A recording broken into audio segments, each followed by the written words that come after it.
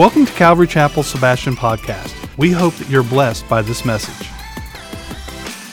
All right, so if you need a Bible, please raise your hand. We want to be in the Word. This is a teaching that is very expositional, which means we are marching through the Word together. And so what I just want you to do, if you did not come with the Bible and you need the Word, please raise your hand. Our ushers will hand it out. What I am going to do is ask you guys to turn to Matthew chapter 14. Actually, what I'm going to do, I'm going to do a little bit something different. We're going to start where we left off in Matthew 13. So we're going to start in verse 53 of Matthew 13, if you could join me there. I'm going to march through all the way through the verse of the night. Our series is on John the Baptist's beheading, so beware. This is a little funky of a chapter. Usually you come to church, you get uplifted. This one's really uplifting, I promise you. But this one's really kind of exciting too. If you are a person that enjoys your TV shows and you like your soap operas, we're going to be there. We're going to be there if you like that kind of thing. So here I'm going to read all the way through for us, and then we'll pray, and then we'll begin. Matthew chapter 13, starting verse 53. When Jesus had finished these parables, he moved on from there. Coming into his hometown, he began to teach the people in their synagogue, and they were amazed. Where did this man get this wisdom and these miraculous powers, they asked. Isn't this the carpenter's son? This is so great. Isn't this his mother's name Mary? And aren't those his brothers James, Joseph, Simon, and Judas? Aren't all his sisters with us? Where did this man get all these things? And then they took offense.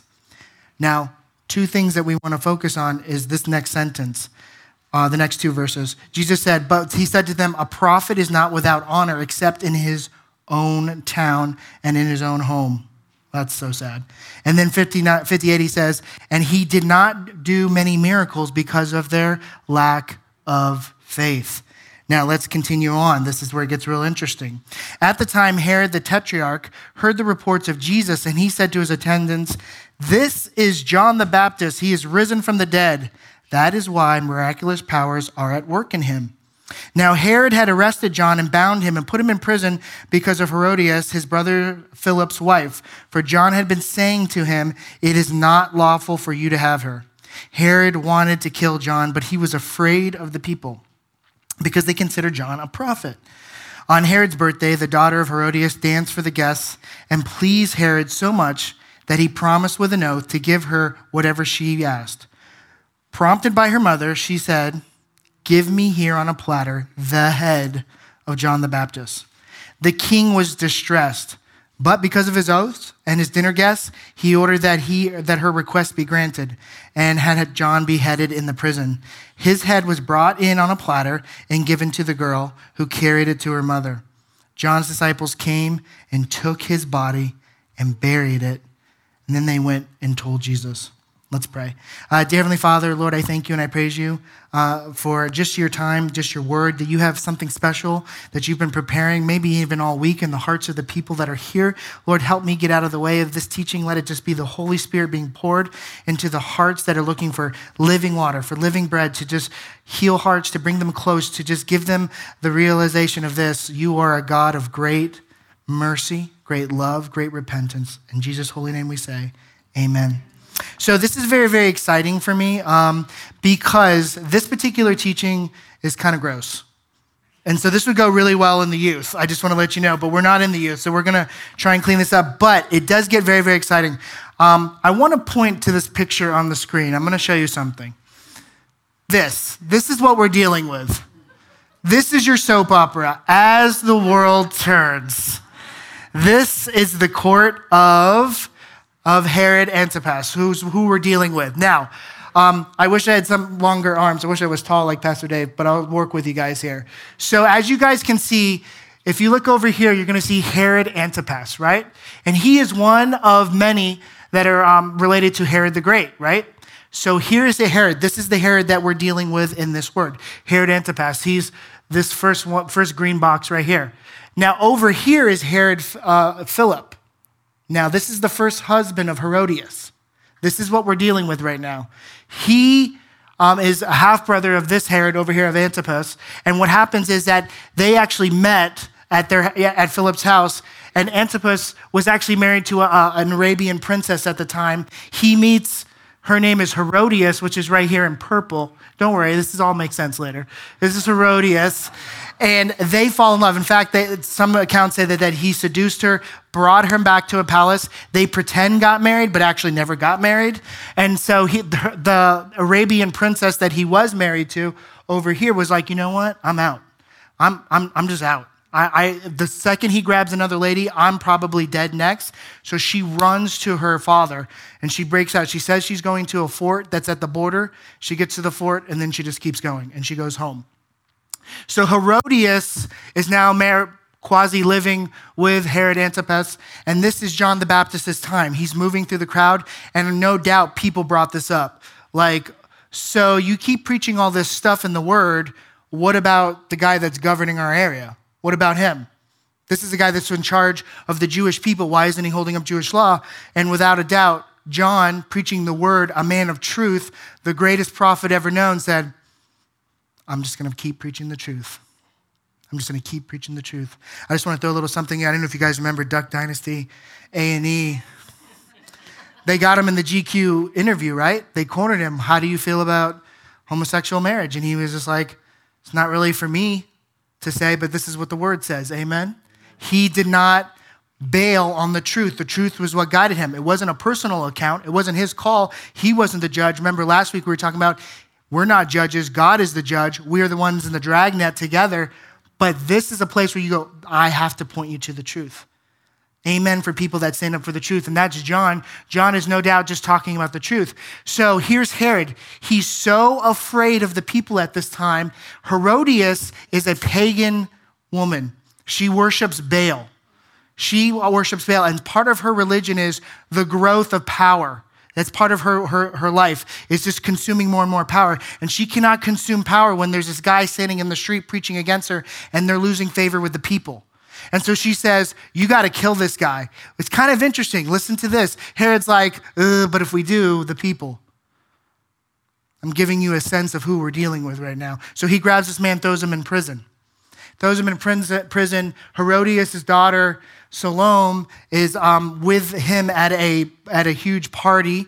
They had to move the party. The party actually got moved from their place in Tiberias to another location, which is closer to the prison where John was at. The reason why they had to move, and I'm just giving you a sense of who you're dealing with. You have a Jewish leader or a guy that's ruling over the Jews. He builds his house over a graveyard, which is a no-no in the Jewish religion. And so most Jewish people, even though there was like some people that are dealing with him and trying to, network, trying to grow their properties, trying to grow their net worth and, get schmooze with the bigwigs, even they wouldn't go to that party because I'm not going to go dance on a grave. That's a no-no. So he moves the party and it's closer to where John the Baptist is being held in prison. So Herodias sees this moment.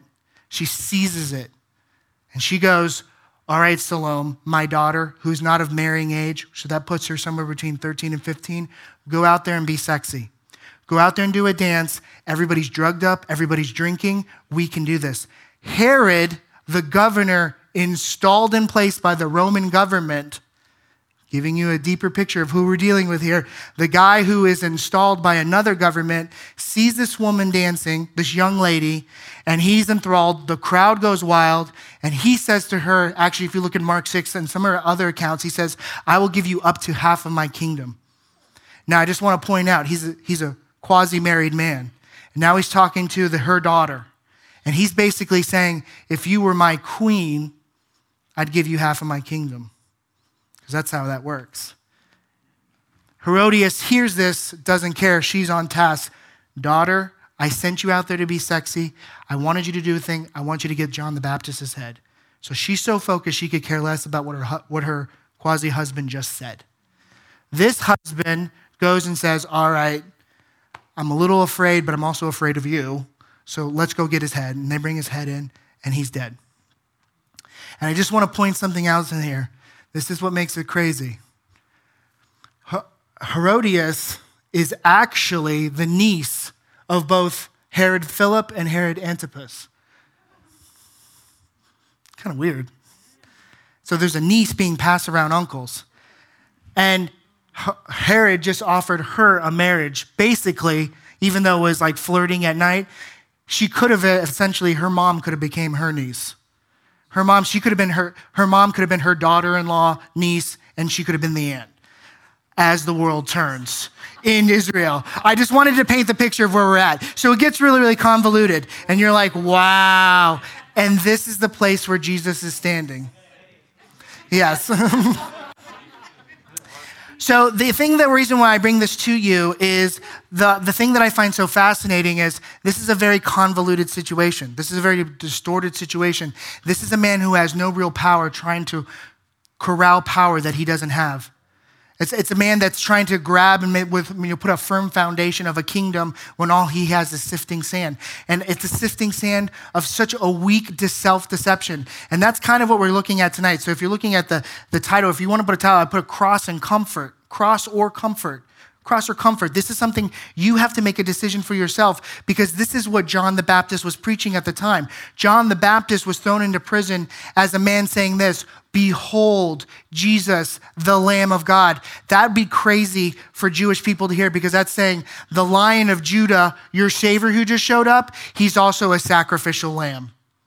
And Jewish people are like, whoa, what does that mean? He's already stirring the pot politically and in the religious community. And here's John the Baptist. I'm only being told what I can do. I have to decrease so that he can increase. That is something rabbis don't do. Rabbis make a scene. Rabbis go places. Rabbis get a crew. I need to move out of the way for this greater good, this greater guy. And this is why he's thrown in prison because he is never going to balk on the truth or on lies and truth. He's going to stay there and say, I need to do what God has called me to do, and that's it. And we could look at this, and there's a lot of, if you go online, there's a lot of teachings about like when God closes the door or when God is silent or when God, I don't think of that as the way. I know that in Matthew chapter 11, we have John the Baptist going, so Jesus, I'm in prison. You're the Savior. Are you going to do anything about this? Are you really the Messiah? I think all of us have had those moments. But this is John who never stopped preaching. In fact, some of the old historians said he even turned the prison into a prison guard. You want to hear what I got to tell you? Somebody bringing him food. Stop, let's talk. I got to give you the gospel. Why? Because that's my calling. And this is the man. Now, the flip side of it is this. Here is Herod. He's a man that's been given charge over the Jewish people. He should be looking out for the Jewish people. But here's a man that I find very funny because he's trying to put all the truth on pause. He's trying to mute exactly what God's doing, but you can't do that. Look at this. At the time, verse 1, at the time Herod the Tetrarch heard the reports about Jesus, and he said to his attendants, this is John the Baptist. He's risen from the dead. That is why his miraculous powers are at work in him. I just want to point out what he's really saying here. This is kind of like a telltale heart situation. If you guys know Edgar Allan Poe's story, the guy murders a person and he hides him and he can still hear the heartbeat. It's his own heartbeat he can hear. There's a consciousness that you're hearing pop up in Herod. He's going, wait a minute, I just killed John the Baptist. Now in the Bible, this seems a little confusing because we're jumping in. If you like your shows where it's like previously on Jerusalem, this is what we're running into. Previously, that's why Matthew's going, this is important. I have to tell you this because Jesus is now moving from one place to another. Jesus has just done about 2 years of raising up disciples, 2 years of preaching, 2 years of taking care of his flock, and now he's moving into the place where he's growing his disciples and he's sending them out. So that's where we are. And he's now losing his cousin, who's also his partner, who also is the forerunner of him. Behold the Lamb of God. He's just lost him, and now he's drifting. And you're seeing a shift. You're seeing a shift in Jesus. But Matthew found it important to say this. This is almost a precursor as Jesus moves out of Galilee towards Jerusalem to the life and end of life that Jesus will face. So I just want to put this in front of your face because I always get this question. This is a little apologetic. People go, so do I have to suffer for Christ like that? I'm like, well, if you end up in the desert wearing Camel Klein and you're preaching and you're the forerunner of Jesus, I'm pretty sure you'll get in jail and get your head cut off. But you're just at the high school down at, Sebastian River. I think you'll be okay. So this is not that kind of suffering. You're not called that kind of suffering. But I do want to point out where we're looking at. We're looking at Herod. This particular teaching, we're looking at Herod, and he's looking at this. I want to just read this line for you. Sir Walter Scott. Oh, what a tangled web we weave when we first practice to deceive. When we deceive everybody else, It's really ourselves that we deceive. In that moment, we think that we're so smart. In that moment, forgive my pun, we're practicing a Game of Thrones. It's really us that we're losing. God can't preach to your facade. God can't heal your Instagram account. God can't do what you were projecting to be. God can only heal the heart.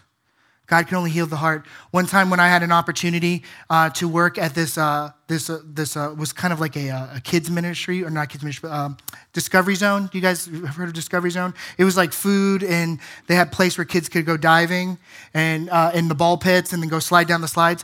I got to work there, and they closed for a week because of the hurricanes, and then they reopened, and they said, oh, by the way, what's it called? The inspector's coming today. And we flicked on the light. It was human in there. And I was like, are the balls moving? And there was cockroaches going everywhere. As soon as the light hit, it exposed what was there.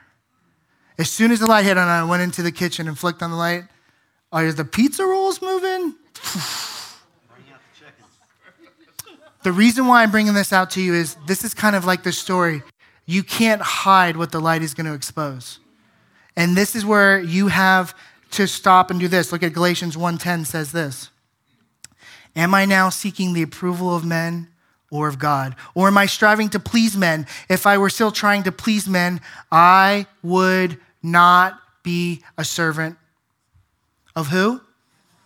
God or Christ, depending on your interpretation there. So where we are looking at this, fragile is the life of a person who constructs their foundation on bearing the actual truth of who you are. In the beginning, God made us in his image. And anything less than that is an empty creation. Anything that I always like to say this in the youth. If my iPhone fails to make calls, what's it good for? If my toaster stops making toast, what's it good for? This is the breakdown of what you feel in your heart. I am something that I'm not. This is what I'm saying. I am not a man that is striving to please the men. This is right about the moment that you're hearing this conscience break inside of Herod. He sees John the Baptist. He kills John the Baptist. Jesus shows up. He feels conviction. That's the moment. That's the moment that we have right now. Listen to this. Romans 2:15 says it this way. They show that the requirements of the law are written on their hearts, their conscience also bearing witness that their thoughts sometimes accuse them, at the other times even defending them. I always like to tell this story. When I'm back there with the kids, this kid came running, with Jackie. I was helping Jackie one day, and this kid comes in and he's like, Dustin broke my G.I. Joe. And I'm like, where's Dustin? I'm like, Eric, where's Dustin? And he's like, I don't know. I'm like, how'd he break it? He's like, I hit him over the head with it, and it shattered. And I'm like, wait a minute, back up. What story are you telling? This is the place where Herod, or I have another one that I always like to tell is this one, I had this friend and she's like, hey, let's all get in the car. There was a Newsboys concert in Fort Lauderdale. And she goes, kind of dating myself there. She goes, let's go in the car. Newsboys, they're so cool. Let's go see them. They're in Fort Lauderdale. We all jump in the car. We're driving. And I just remember I was in the backseat and one of my friends was like, is your hood on fire? And she's like, yeah. He's like, wait, no, those are actual flames. We need to get out. She's like, what? This is crazy. She's like, I can't believe this. We're like, we can't believe what? As we're pulling on the side of the road and we're sitting on one of those, metal awnings that are on the side right there. I go, what happened? She goes, the check engine light was on. And all our friends are like, wait. We got on the highway, went on 95 in South Florida. It's like 4 or 5 lanes in some places. I'm like, everyone's doing like 95 on 95. And you now just, oh yeah, the check engine light did come on. Well, what happened? Well, I hit it till it turned off.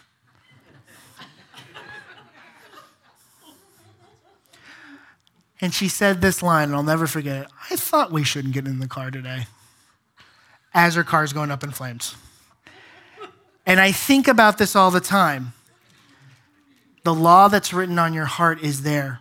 Most of the time, when I deal with anybody in counseling and I say to them, what would Jesus tell you to do? They already have the answer. There's no counseling that comes from me that's anything. I go, what would Jesus tell you to do? Probably stop doing what I'm doing. What would Jesus tell you to do? Probably stop saying those things. Probably stop watching those things online. Probably just stop going to that place. Probably just leave that person alone. How do you know that? Because that's what Jesus would tell me to do, because he'd want me to create peace, or he'd want me to be the one to forgive, or it's already on our hearts. And here's Herod, and he's struggling with that. I want to give you this point. Children of God hear the voice of truth. Children of God listen to the voice of truth, that is God. He knew what was right. The rest is just opinion. There's going to be all kinds of conjecture in your life. People are always going to have an idea, speculation of what you should do. Let me ask you this. What does this tell you what to do? When the Duck Dynasty father said what he said it because it's what the word told him to do. There's a straight line. There's a narrow path. I'm going to follow it. It's not hard. It's not convoluted. There is no court intrigue. There is no, let me figure this out. It's, Lord, where do you want me to go? Where do you want me to shine the light? Opinion versus truth is the difference between conjecture and conviction. John the Baptist lived by his conviction. John the Baptist lived by his conviction. I just want you to understand that he lived and breathed his conviction. The Lord is God and I am not. And if I am creation and he is creator and he tells me to go, I go. End of story. End of story. And I just think about this all the time because there's a huge struggle in people's heart in this.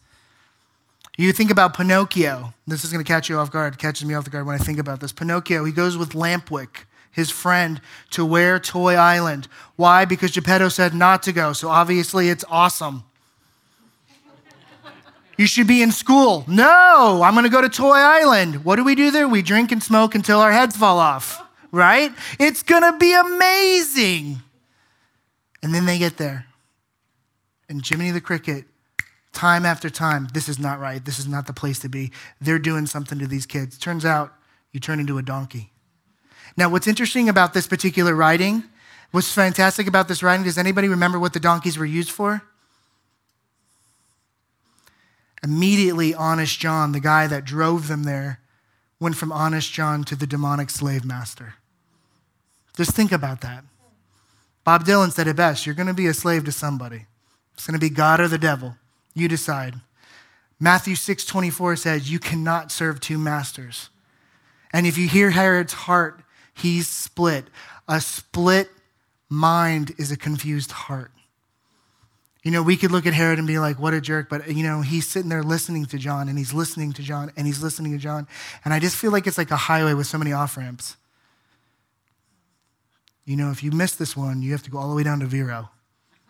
It's like that. There is no other, you know, like, and it's like, hey, God, just turn. You ever had that friend? Turn. Or, you know, the lady in the MapQuest, turn. No one can serve two masters. Either you will hate the one and love the other, or you'll be devoted to one and despise the other. And that's where we are. We have a man who was born into a world where he heard the truth and he tried to put it on mute. And we can't do that. We can't mute the truth because it's still there. Let me just give you a little breakdown of this. Look at the scriptures that John the Baptist was preaching. This is in the synagogue. This is in Jewish culture. None of you should approach to that as any near kin of him and uncover their nakedness. I am the Lord. Let me break that down. Don't go look at your brother's wife. Boom, Leviticus right there. I'm Herod. What should I do today? Not that. It's right there in the verse. How about Leviticus 18:16? Thou shalt not uncover the nakedness of thy brother's wife. Exodus 20:14, thou shalt not commit adultery. I want to put this in your heart. It's pretty basic. It's pretty black and white. I'm being very kind of like direct for this moment, and so you can hear it. When you get to heaven, there's going to be two chairs, yours and God's, and nobody else's. And he's not going to ask you, what did John the Baptist do? He's not going to say, did you hear his words? He's going to say, what did you do with my word? Because he knows you heard it. That is this place of judgment. And I want to give you this little place right here. John the Baptist, that wasn't really Herod's problem. It was John the truth teller. John the Bible preacher. John the one who was living out the gospel. Be prepared for the world to hate you as much as they hate Jesus and John the Baptist. The moment that the dad in the Duck Dynasty made that comment, A&E made the decision to remove him from the show. And he said, I'm okay with that. I have to be. I have to be. Look at this verse, James 1:8. For such a person is double-minded and unstable in all they do. A scarecrow, I think about this guy. Remember him from Wizard of Oz? I think it's this way. Well, maybe it's this way. It's this way. Wait, we can't kill John because the people will get upset. Wait, everyone's getting upset. I better kill John. Who's king? I will tell you this. If you ask John, there would be no hesitation. John the Baptist, who's king? Jesus Christ. My Lord, my Savior. Herod, who's king? Well, who's to say? It's pretty tough. By the way, I'm making a mess of my life. I can sin and want to be good at the same time. That's the problem with double-mindedness. I can sin and let me tell you the greatest line I've ever heard over at Sebastian River High School. Greatest line I've ever heard. Yeah, I do bad things, but I'm like good bad. What does that mean? I want you to explain that to me because I might use that in a sermon one day. What does good bad mean? Well, I do the little ones. I do the little ones. I was like, are you kidding me? Yeah, well, here's the thing. You don't understand. I'm building up my street cred. Now, we can laugh at our high schoolers, but how many of us have compromised the truth at the water cooler at work? How many of us have compromised the truth, maybe even their own mind and heart at night? Maybe when your spouse leaves the room. I'm just being real. This is the place that we are. We cannot be warm, like lukewarm. We have to be hot or cold. Otherwise, the Lord said, I will spew you out of my mouth. Listen to this. Faith built on truth will lead us to look through the fear. I want to ask you this. Do you really think John the Baptist wasn't scared at any point of getting his head cut off? I'm sure he was. He's human. It's the human story. But here's Herodias, Herod's wife. And she hates this critic. And this critic is the truth. 1 Timothy 4:2 says it like this: speaking lies and hypocrisy, having their conscience seared with a hot iron. A hot iron. God is a great gentleman. He will leave the 99 to pursue the one. He will constantly come to your door and knock. He will constantly pursue you. But I think as a gentleman, there's only so many times that you say, go away, before he goes, okay. I truthfully believe it. Now, I don't think that anybody in this room is beyond the reach of the Lord. I think if you hear the conviction of the Holy Spirit, if you go for a second, I'm nervous, I'm worried, then guess what? You're hearing from the Holy Spirit. If you are indifferent, I heard this from a great scholar. I think he was like in the 1800s. He said, looking at the world wars that are to come, right? There's the Prussian War and everything. And he goes, we're headed towards mass murder in World War I. And he said this: the greatest victim or the greatest attack or the greatest enemy of love isn't hate, it's indifference. Indifference. Listen to this. Truth will always hold us accountable. How can you be indifferent to that? You know, when I stood in a doctor's office and they told me I had high blood pressure, I went, oh, okay, well, I'll deal with it. And the lady went, no, you don't understand. You have really high blood pressure. And I went, oh, okay, I'll just eat less salt. She goes like, no, you're not getting it. She turned and showed me the numbers. And I was like, what? She's like, that's stroke level. You got to go to the hospital right now. At what point should I put her on me? Well, I got plans. Jackie wants to go shopping. The truth will hold you accountable because she said to me, the truth is eventually going to kill you. If you don't go to the hospital right now, you're going to die. You're at stroke level. I always think about this story. The Francis Bacon always tells the story. Sir Francis Bacon, great historian, says this. There's these people and they're arguing over how many teeth are in a horse. And this guy comes in, he's like, well, duh, it's 32. And they're like, get him! And they drag him outside and beat him. And then some accounts say they beat him till he was dead. And then sometimes they beat him and he ran home. I don't know, that's a little gray area. But then they open up, they go, hey, we should go count the teeth. They pull the guy, oh, there's 32 teeth in here. What, did you believe it? But the deed was already done. The deed was already done. The truth will hold you accountable. How does every person feel with that raised a fist to that guy? And he was telling the truth. How many people in this room feel that twinge of pain when you see Jesus on the cross and it was your nail and your sin? The truth will hold you accountable. The truth will hold you accountable because this truth is that we don't walk in faith because we haven't accepted God is faithful. A lot of people in this room do not accept, listen to that sentence, it's very tricky. We don't accept the faithful God because we don't live a faithful God. There's a lot of people in this room, it kind of looks like this. There's a lot of people in this room that don't operate in a forgiving God because they don't operate in forgiveness. You haven't accepted the forgiveness of God that's already yours. How do I know that it's already yours? It's unmerited, it's undeserved, it's been given from the cross. You didn't earn it. Jesus Christ gave it as a gift. It is yours. The truth is, you are a fallen creature that needs a savior, without a doubt. Look at that. Remember that picture I showed you, the weaving web of everybody getting married to everybody and everybody cutting off heads and everything? That's the tangled web of self-deception. And Jesus said, I came to untangle all that and give you a direct path from me to you. This entire Bible is just God undoing everything that you did, that web, so you can untangle yourself and come to him. Repentance looks a lot like this, and so does the truth. If you guys have ever looked at like Discovery Channel, I love this. They do this video on monkey hunters, and what they do is they take a gourd. Have you ever seen a gourd? It's like a big long squash, and they could break up like seedy parts and flashy metal things, and they put in there, and a monkey goes, oh my gosh, there's flashy metal things in there. I have to have it.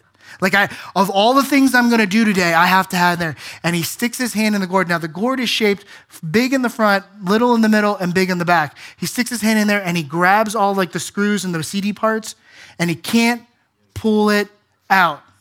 And the truth is, if he lets it go, he can go, and they never do. And it makes me kind of laugh a little bit. It's kind of sad, but I'm just like, look at this dumb monkey. And as soon as I say that, as soon as I'm in YouTube and Joey comes running in the room and he's like, look at that dumb monkey. We're all in the room together looking at the dumb monkey. The first thing I think is, how many times God has said, if you would just repent and let go of that sin, if you would just understand of how much of a fallen creature, if you would just let go and let me be God. Would you let me be the Savior that you are not to yourself? We don't walk in this faith because we don't accept that God is faithful. God is faithful because we are still here breathing. We are still here. How many times have I sinned this week and God is like, I'm still on you, Joey? How many times have I sinned in my entire past? And then he goes, I'm going to make you a youth pastor. And I'm like, huh? What? Are you sure? Remember Peter? Oh, you are the Son of God. And Jesus is like, you're right on. And he goes, I'm going to go to the cross. I'm going to die. I'm going to be buried. Peter's like, whoa, we're getting a little hasty there, Jesus. And Jesus, get behind me, Satan. Why? Because the calling of a creator always has to be bigger than the creation. We have to acknowledge who he is. When you look at your Lord, is he your God? Is he the king of your heart? I always like this because this is always puts it in perspective for me. If God says this, then I believe it. Look what John Corson says. Sin is not bad because it's forbidden. Sin is forbidden because it's bad. The fallout and the truth is this. If I love sin, I'm a bad person. I'm not talking about any of you. I'm a bad person. I love to sin. I love to sin, and it causes pain and it causes hurt. And there always has to be a sacrifice. There always has to be a coming together. There always has to be a forgiveness. There always has to be a moment of mercy. And it can only come by somebody who's bigger than all of my sin, and that's Jesus Christ. God has wanted to save me from time and time again, and I'm just like that dumb monkey that won't let go. And I just feel the gentleness and the firmness of this, and you go, how do you know he's gentle? And how do you know he's firm? He's in my ear every day, and he's going, just let go. And I will show you a better way. I'm a pastor, I'm preaching out of the word, and you don't know how many times I still go, well, have you thought about this, Jesus? Have you thought about my proposal, Jesus? Have you thought about like where we just fire everybody and start over again? And Jesus is like, what? Who are you?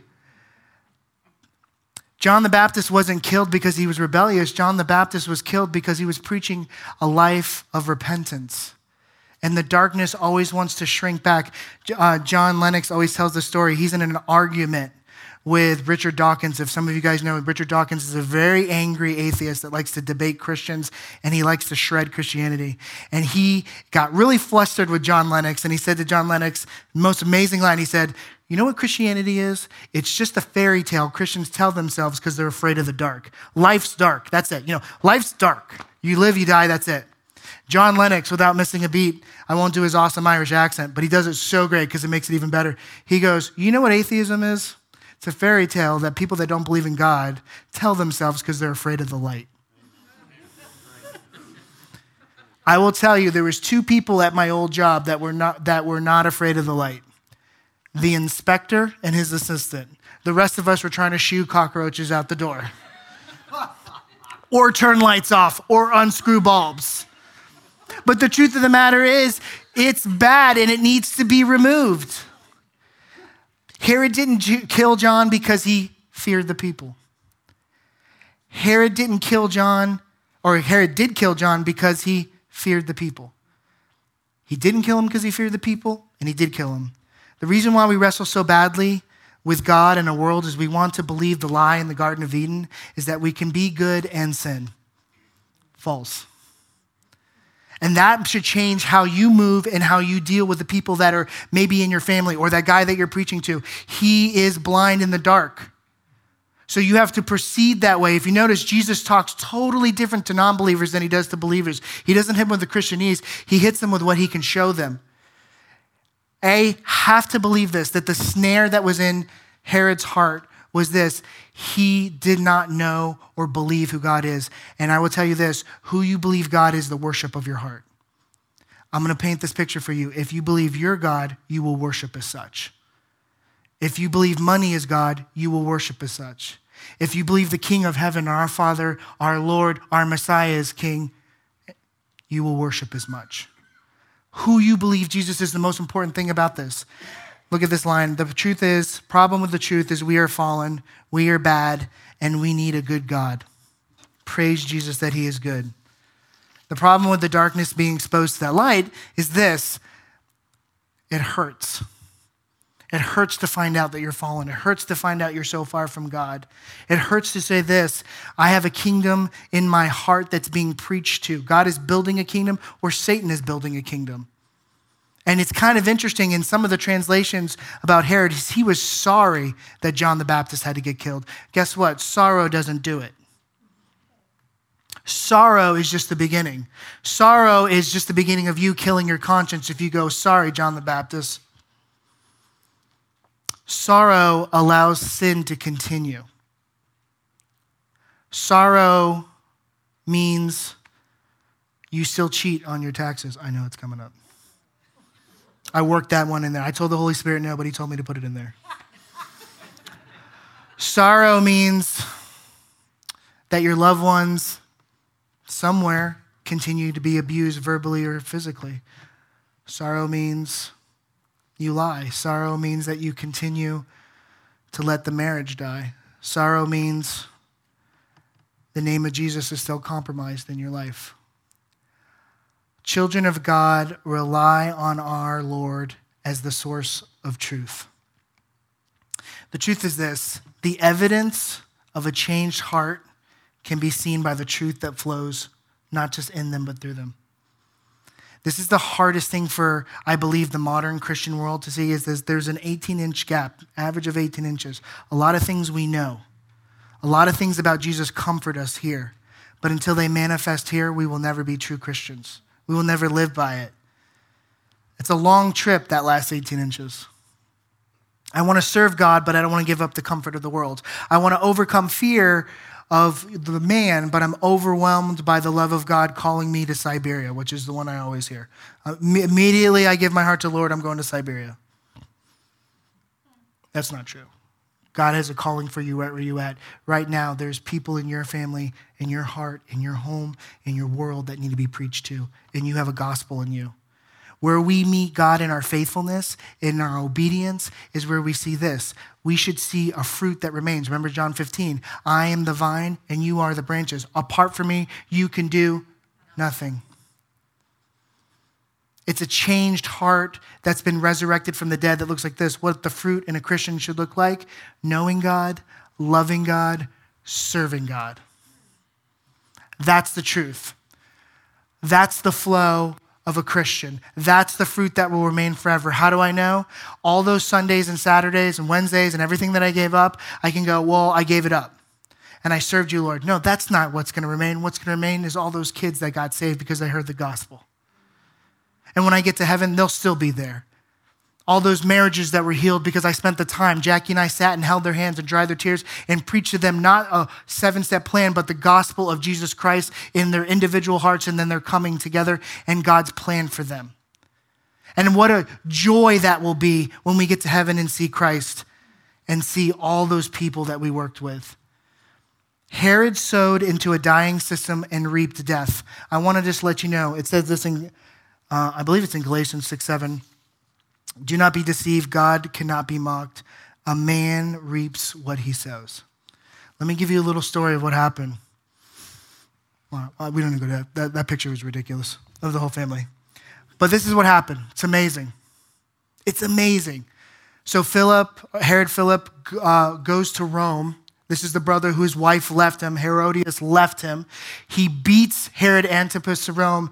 He gets to Rome and he badmouths his brother. He said, my brother's a jerk. He's going to try to one-up you. He's going to try and steal power from Rome. He's the worst. Here's some money. Herod hears from Herodias, and she's like, we're just not gaining enough ground. We're not doing things fast enough. She's like, you need to go. You need to go and tell him how great you are. You need to tell him that you need to be king over all of Israel. And not just governor, but king. Not just prince, but king. He gets there. Caligula, you guys have heard this name before, looks at him and goes, yeah, thanks, but no thanks, and you're exiled. His Arabian previous marriage princess, her dad comes and destroys everything. Salome, the daughter who danced, this is the most amazing one. Cassius Dio is a Roman historian. I just started reading him. This is the first thing I read from him. It's amazing how God works. Salome went with some friends to the Alps. She wanted to see snow for the first time. She goes out on a lake. She slips. The ice cuts her head off. I only want to paint that picture for you this way. This is a family that sowed into a dying and crumbling world of sin, and they reaped it. And I want to ask you this. I just think about Herod being exiled and the smells and you leave the palace and you get pushed out for non-luxury and you live like a pauper. I picture all this and him being like, was it worth it? Was it worth it? And then I picture John waking up on the shores of heaven and breathing celestial, beautiful air. I'm sure it's better than Bed Bath & Body Works. And seeing his Savior for the first time. Look at this verse, Mark 8:34-38. And then he called to the crowd to him and he said this, whoever wants to be my disciple must deny themselves and take up their cross and follow me. For whoever wants to save their life will lose it. But whoever loses their life for me and for the gospel will save it. What good is it for a man to gain the whole world, yet forfeit his soul? Or what can he give in exchange for his soul? If anyone is ashamed of me and my words in this adulterous, sinful generation, the Son of Man will be ashamed of them when he comes to his Father's glory with his angels. I want to put another story in your heart, and I think it's Matthew 23. When Jesus shows up, Pilate sends Jesus after torturing him, beating him up, sends him to Herod to be judged. And Jesus gets there and looks Herod in the eye, doesn't say a word. You were indifferent towards my prophets. You were indifferent toward me. It's the only man that he doesn't really talk to, Herod. Jesus isn't a hobby. Jesus isn't a novelty. Jesus is the assurance of your blessed arrival to that celestial shore in heaven. And Jesus saying, well done, good and faithful servant. You know who John the Baptist was? Exactly who God defined him. Remember I said the light holder is defined by the light? Can you imagine getting this title? John the Baptist, last and greatest of all prophets. Jesus made that banner for him, nobody else. And who else is more qualified to declare that than Jesus Christ himself? If you deny me before man, I'll deny you before the Father. The measure of ministry is the cross in your heart, not your circumstances. Everyone could look at John the Baptist and feel real bad for him. I'm pretty sure he's in heaven wearing the only badge that only was given out, the greatest prophet.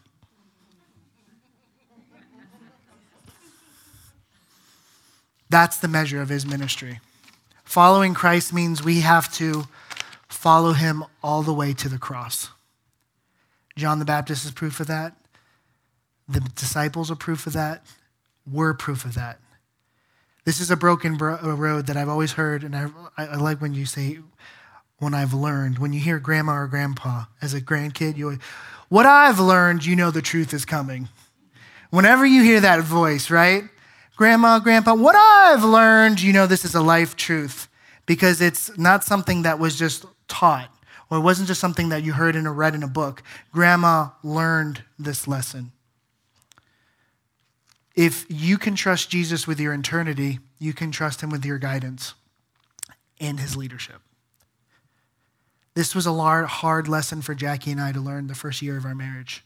I'm going to be real with you. There was plenty of nights where I was like, this chick didn't clean the kitchen before she went to bed. What? I come home after a long day. What? And I just remember so many times where the Lord put his hand lovingly on my shoulder and he said, oh, why don't you take a chill pill? Go in this room for 10 minutes and cool off. It's so bizarre. Funny being married now this long, but looking back, I'm like, what? How dare she disrespect? And then I would walk in the room and go, hey, honey. I'd change my attitude, pray, going, hey, honey, how you doing? She's like, oh, I'm so sorry. I fell asleep. I was working on this cake I made you, and I worked all day. Can you imagine? Can you imagine if I went in there without God's leadership? What would happen? Am I thankful that the Lord led? We have to clear the noise. We have to quiet our souls, and we have to let God lead. And if you're in a storm, you can't look at your circumstances. You have to look at the God of your circumstances. You have to trust God with his leadership. You are the greatest prophet of all time. What an amazing title. The measure of our ministry is the cross of my heart. I put this up here. I want you to look at this. This is a conscience.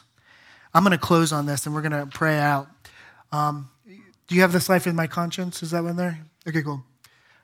I kind of add this in there. This is like, Balmer gets to do all these things where he does his Balmer translations. This is a Joey translation. The measure of my ministry is the cross in my heart. The grace and mercy that I pour out by going into the other room, praying for 10 minutes, walking in the room. Honey, what's going on? She goes, I baked you a cake. I'm so glad I listened to the Lord. The measure is that I receive grace from the Lord. I give grace. The measure of my heart is this, is that I receive the truth from the Lord. I will preach the truth. I will not give out lies. The measure of the grace in my heart is that I've received forgiveness. I will pour out forgiveness. My conscience is the king of the cross, now rules on the throne of my heart. Are we listening? Are we listening? Are we guided?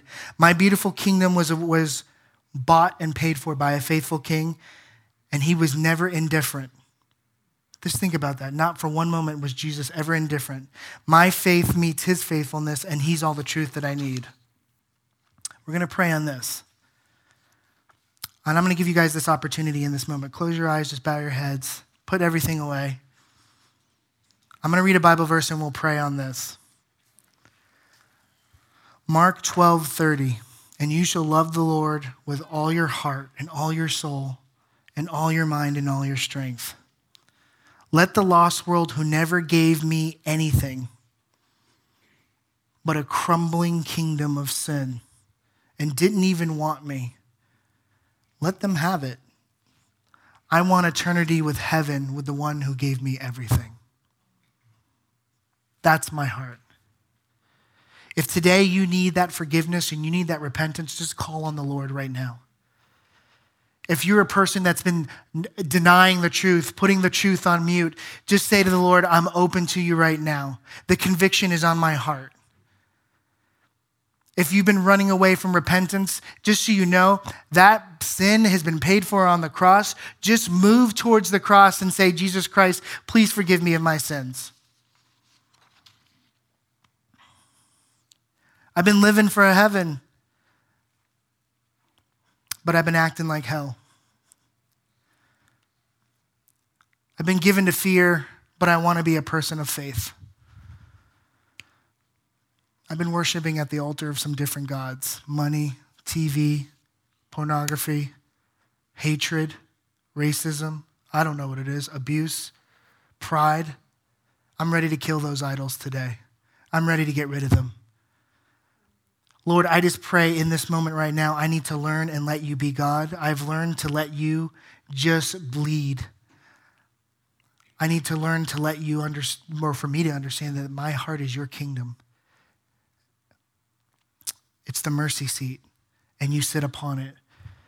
Right now, I just pray right now that if somebody is in this room and they are lost to the Lord, that they just come to the Lord now and they just call on him. If somebody right here is hurting and just waiting for the Lord to move, this is your moment. You call on the Lord and hear the truth. You need a Savior. You have a Savior. He is calling into your heart right now. If there's somebody that's sick, let them move to the great physician. By your stripes, he will be healed. Lord, I just pray right now, if there are marriages that are hurting in this room, I just pray that you just be the God that is mending and healing those hearts. We are not just talking, we're listening. We're repenting, and we're claiming you as Savior. And all of God's children said, amen. Now, before you guys go, I just want to put up one last little thing, the last slide, the kingdom part. This is what I want to leave you. The king will lead his kingdom. Kingdom for the word for his dominion of his kingship. When you leave today, will you let your king rule and reign? If you need prayer, please come up and see me. If you need to continue this conversation because you struggle with this statement, please come up and see me. I want to let you know something, guys. This is a moment of revival when the revelation of our relationship with God is poignant and strong. When we realize this, he is king and we are not, and he is coming for his subjects. I love you guys. Have a wonderful day, and I'll see you, I guess, next time. We'll see you.